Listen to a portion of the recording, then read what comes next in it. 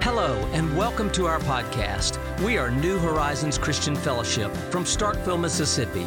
We are about kingdom family, reaching up to the Father, reaching in to each other, and reaching out to the world. We hope you will be strengthened and encouraged by the message.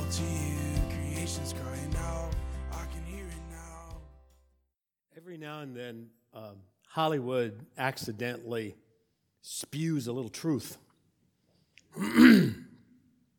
without ever knowing it.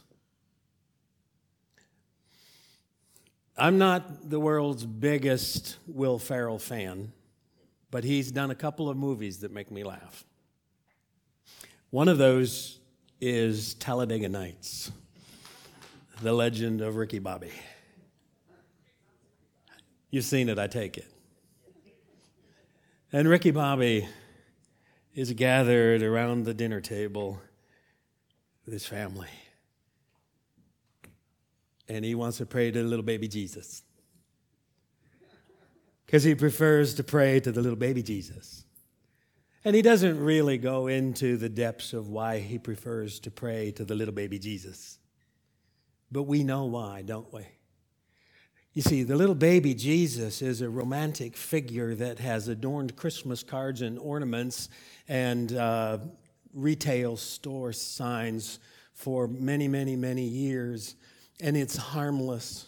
Doesn't look too much like a lord. Doesn't look like somebody who can make any demands on me. Doesn't look like anybody that had anything to do with the foundation and the creation of the world that we live in. He's sweet. He seems harmless.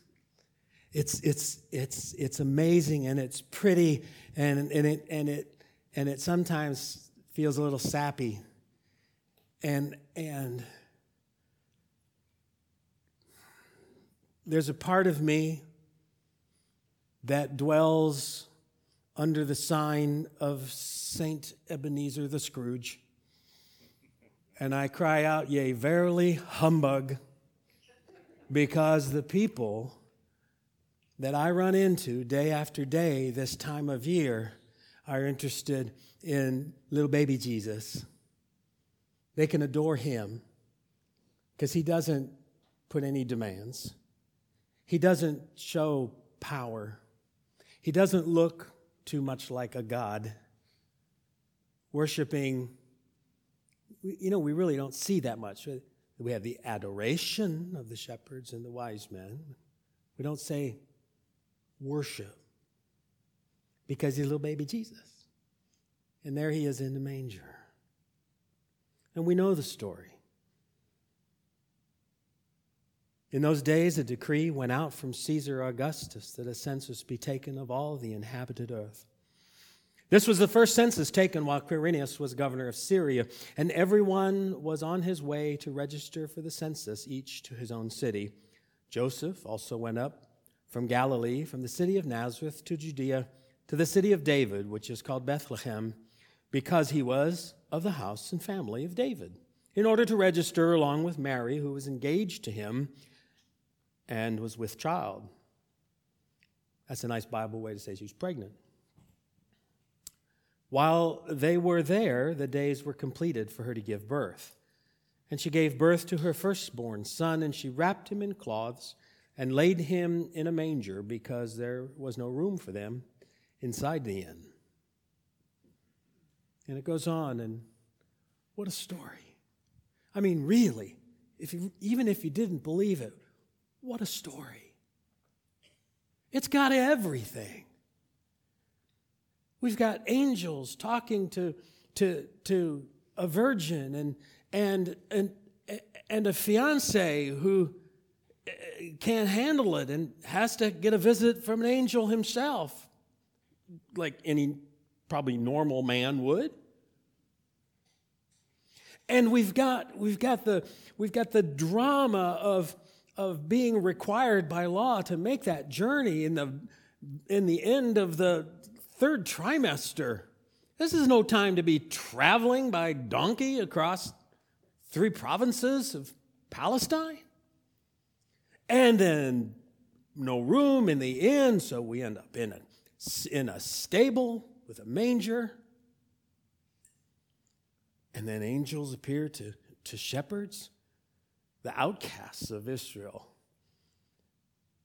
The shepherds were often referred to in those days as the Am Haaretz, which was a term that they used to describe the Samaritans, who were mongrels. They were a product of intermarriage from the northern kingdom between Israelites and Gentiles. And they were looked down upon, and the shepherds were looked down upon with equal contempt because their work kept them not kosher most of the time. And their work kept them from keeping the feasts and the holy days like everyone else could. And they were just the last people on earth that you would expect angels to appear and announce that the long-awaited Messiah had been born. And then Magi from the east, possibly from Persia. They see a star. What's that all about? I mean, these are not exactly, high priests follow the Ten Commandments. These are mystics from over in Babylon direction. And God called them with a heavenly sign. And they were able to understand it. My personal theory, not my personal theory, I've seen it from other people too, is that they were under the influence of one of the greatest prophets of the Old Testament who used to live among them. His name's Daniel. And he wrote about a Messiah and something big coming. And that gave them, I think, the foundation on which to draw the conclusion. And they followed the star for a while anyway. And that became, now we get tragedy in the middle of all of this drama. When instead of just staying with the star, they used their oversized brains to figure out, well, the king must be in Jerusalem. So they go to Jerusalem and they talk to a fourth king named Herod. We know how that turned out. Herod, in his desperation to hold on to his power, ordered the murder of every male under 2 years old in Bethlehem. Meanwhile, the Holy Family is escaping to Egypt. So, it's full of all the stuff that will attract the attention of even movie makers, and certainly the folks at Hallmark. It's got it all. It's got everything. But we've seen it. We've seen it a lot. And as I consider the shallowness of people this time of year who give their annual nod in the direction of a guy named Jesus, I can get kind of not nice. I can get cynical. And I could make Ebenezer Scrooge look like a Christmas caroler. The first Ebenezer Scrooge, the pre-reformed Ebenezer Scrooge. And if I let it get in me, and I do every year, at least for a while, I let it get in me. And I think what happens is it causes pain in my heart. And in my response, what I have done is I allow a callus to build up. Anybody who's ever tried to play guitar knows of the blessing of calluses. When you first start to play the guitar, it hurts so bad. Because you're pressing wire with your fingertips. You're pressing wires real hard. And your fingers get so sore. And there's no rock song that talks about playing till the fingers bled. I did that. I really did. I was so mad. I tried to play with Band-Aids on. That didn't work. I see now they sell little fingertips you can buy and put on there. How you learn without being able to feel the strings. But anyway, a callus can be good. But you know what? Then you can't feel the finer things either. So that callus builds up on my heart, and the harder it gets, the more jaded I become. And finally, I'm just pretty cynical. And just to double check, just to make sure, I took a look in the 21st chapter of Revelation at the description of the holy city, the heavenly city that descends out of heaven to the new earth, and the description of it. He describes 12 gems, 13 counting the pearly gates. He describes 12 gems that it was made out of, and jade isn't in the list. I'm not very heavenly when I'm jaded. That's dumb, but you'll remember it. And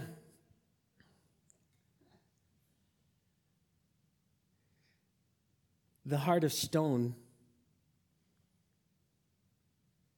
that Ezekiel talks about can only be replaced with a heart of flesh from the one who created hearts.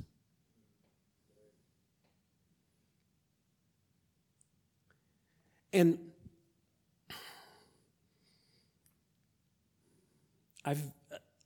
most of you know that Julie's family has moved in, and we're under one roof now, and everybody should have a 2-year-old in his house for Christmas. Bar none. You should. Because everything is wonderful. Everything's amazing. He was acting up yesterday. And Creative Julie put him in the stroller and went out for 2 hours and walked around the neighborhood and looked at Christmas lights. Now, we don't even have any fantastic displays in our neighborhood. But he was like, wow. Because it's bright and it's colorful and it's pretty and it's different and it speaks to his young little childish heart. Childish in a good way. It's no wonder Jesus told us to become like children, to come to him. Wide-eyed with wonder. But if we're only focused on the story, or if, like me, you get so disgusted with humans that you let it get to you and steal your joy, well, it'll also steal your wonder. And I had to be awakened by the delightful laughter of a grandchild at just how wonderful it is. John's Christmas narrative, I read from Luke, John's Christmas narrative is different. You didn't know this Christmas story was in John, did you? It is. In the beginning was the Word, and the Word was with God, and the Word was God. He was in the beginning with God. All things that came into being through him, and apart from him, nothing came into being that has come into being. In him was life, and the life was the light of men. The light shines in the darkness, and the darkness did not comprehend it. And the Word became flesh.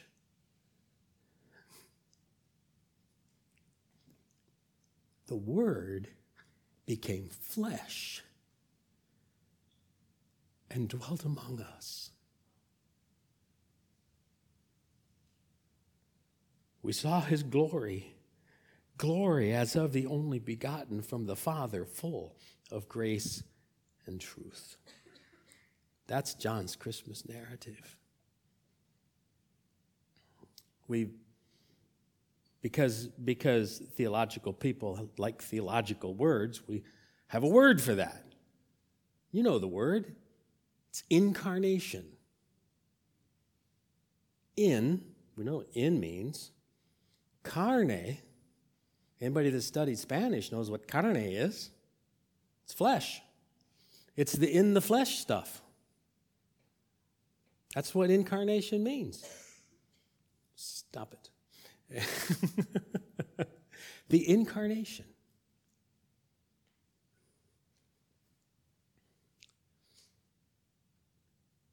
The Christmas story tells about a baby in a manger, but that's not the story. The story is this planet, as far as we know, this tiny spot on the edge of the Milky Way galaxy,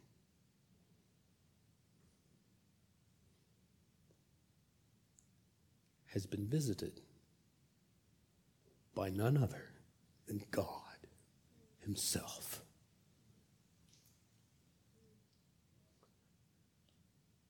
We have been visited. He dwelt among us. And it changed everything. It connected us with God in a whole new way. A few years ago, a song, "What If God Were One of Us?" I got news for you, chickie. He did that.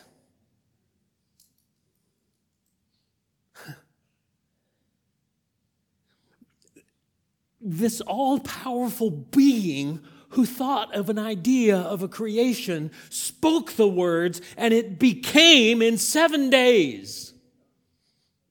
Power beyond our imagination. Authority beyond all authorities. A throne above all thrones, a name above all names. The Creator without whom nothing would exist.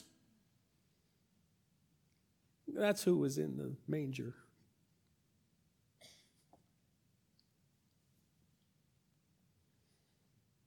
I think it was C.S. Lewis pointed out that the stable was bigger on the inside than it was on the outside, because all of eternity was in there.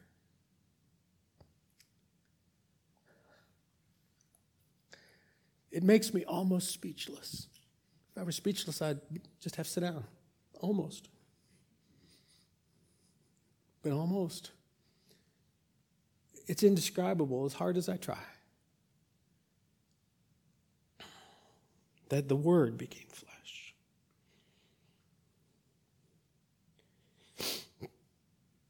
John, who wrote that, describes himself throughout the gospel as the disciple whom Jesus loved. He is in the inner circle. He saw things. He saw things the others didn't see. He was on the Mount of Transfiguration. He was next to him at the Last Supper, leaning up against him.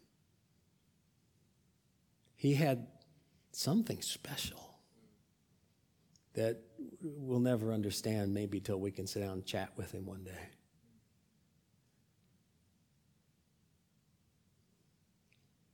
And in Revelation, in the first chapter of Revelation, that same John is on the island of Patmos. He's been exiled because of his ministry and his faith and his testimony and his refusal to bow the knee to Roman government when it comes to worship. He says, I'm the one. It's me, you know. He says that he heard a voice. So I'm going to dictate 7 letters to you to write to 7 churches of Asia. And he says, I turned to see who was speaking with me.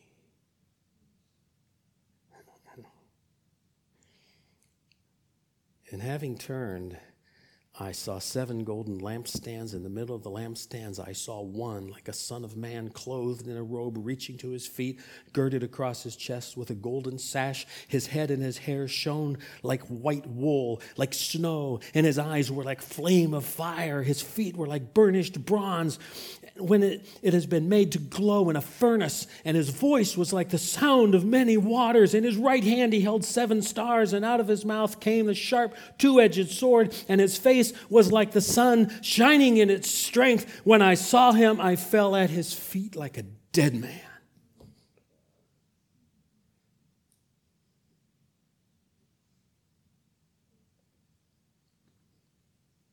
This beloved who leaned against him on the most awful night of nights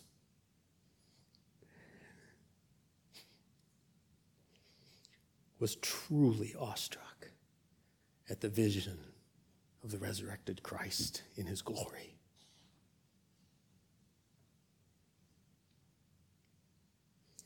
We emphasize our intimate relationship with him and our friendship with him, and indeed that needs to be emphasized. Jesus, for too many Christians, for too many centuries, has been some distant entity, and that's not what he is. But there's this disease that Christians have, and it's called familiarity breeds contempt. It's as old as old sayings books. And if we allow it, and it's easy to do, our familiarity with the man of Galilee will leave us contemptuous of the risen Lord. Be warned.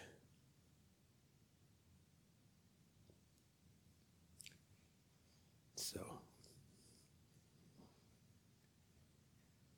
never forget when Paul said, I want your attitude to be just like Jesus, who, being found equal with God, did not consider equality with God something to be clung to, but rather he emptied himself and took on the form of a man. But not just a man, a servant. But not just a servant, a condemned criminal unto death. Not just death, death on a cross. The Old Testament says, cursed is everyone who hangs upon a tree. Equality with God. Man, servant, death, cross, to the very depths of creation.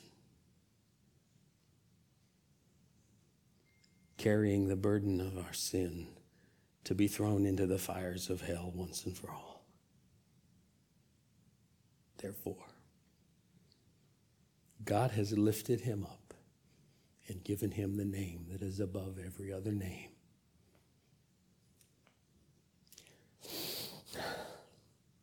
That at the very sound of Jesus, every knee will bow, heaven and earth and under the earth, and every tongue will confess that Jesus Christ is Lord, to the glory of the Father.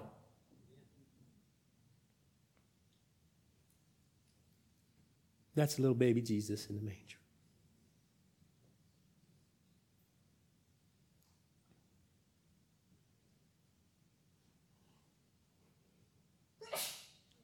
That's the wonder. I wonder.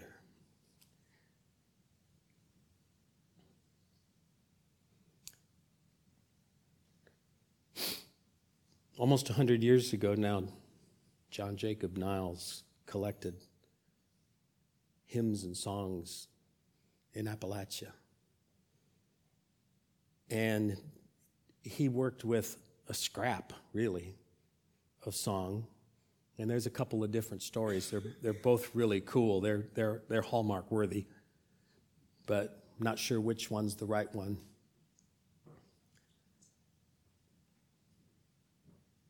But you know the song. I wonder as I wander out under the sky, how Jesus the Savior did come for to die for poor ornery sinners like you and like I wonder as I wander out under the sky.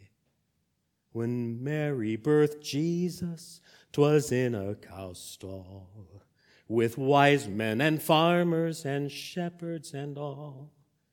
But high from God's heaven a star's light did fall, and the promise of ages it then did recall. I wonder.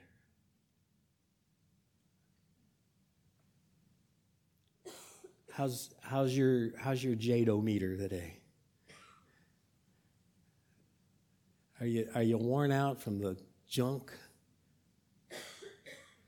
Has the enemy been rubbing a blister on your heart that's turning into a callus? Have the people around you who know about Jesus but have never met him making you a little crazy? Are the things that pass for family get-togethers that sound more like a short truce in the middle of the Civil War? Playing with your head?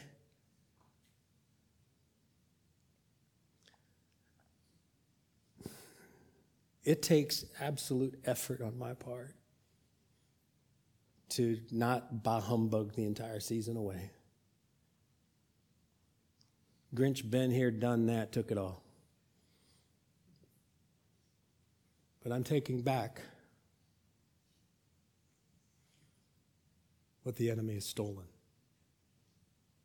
I'm taking back the joy that arises from the wonder that is lavished with gratitude for something I can't possibly deserve. He spoke heaven and earth into existence. Then he came and dwelt among us as Jesus. And in that, in his death and resurrection, he made this possible. This is the best part.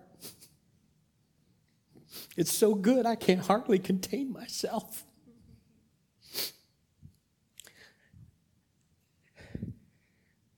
Jesus, the incarnate Son of God, it changed everything. But then, after his resurrection, he said, gotta go, because I'm sending the Comforter. And as we read from the apostles in the New Testament, we come to realize that the Holy Spirit, we get so focused on who it is and the third part of the Godhead and blah, blah, blah, blah. It's the Spirit of Jesus. So he's incarnate in us. And that absolutely changes everything. We were just talking about this in the ready room earlier. That if I can look to you and see Jesus in you, it changes how I feel about you, how I talk to you, what I want for you, how I interact with you, how much grace I can give you. And when I can see the Jesus in me, it will change every decision I make, every act that I perform. It will alter my attitude. It will purify me. It will bring about a sanctification that the sanctification people have never even heard of. Because I recognize that I am a temple in which this very same God who spoke heaven and earth into existence dwells.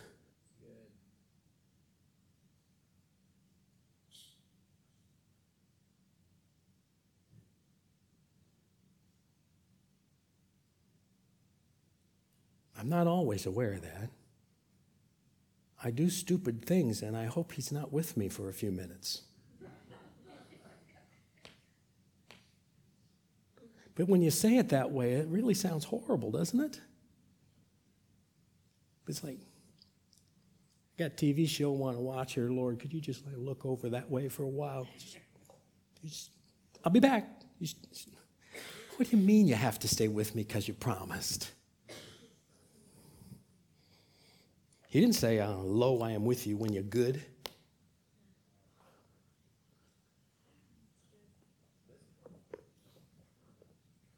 First of all, I'm never good enough.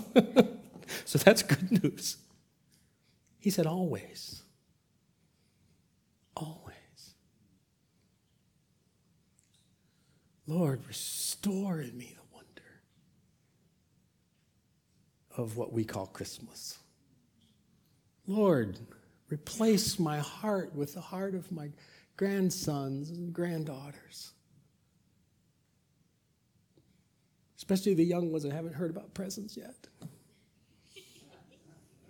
Lord, give me a face of wonder that looks like Carrie McCarty signing praise in your name. I want that.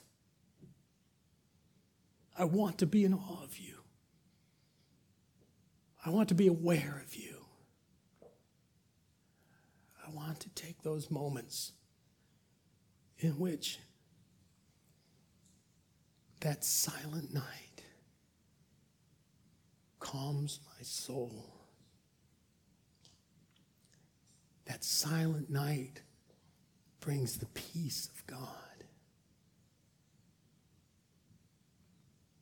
That silent night fills me with awe and wonder once again. That's my prayer for me and for you this Christmas. Celebration of the great event. Thank you guys for listening. If you enjoyed the podcast, be sure to subscribe to us on Spotify or iTunes. If you would like to learn more about New Horizons Christian Fellowship, and if you enjoyed the music, then please visit the links in the description to learn more. Thank you for listening, and remember, the service begins now.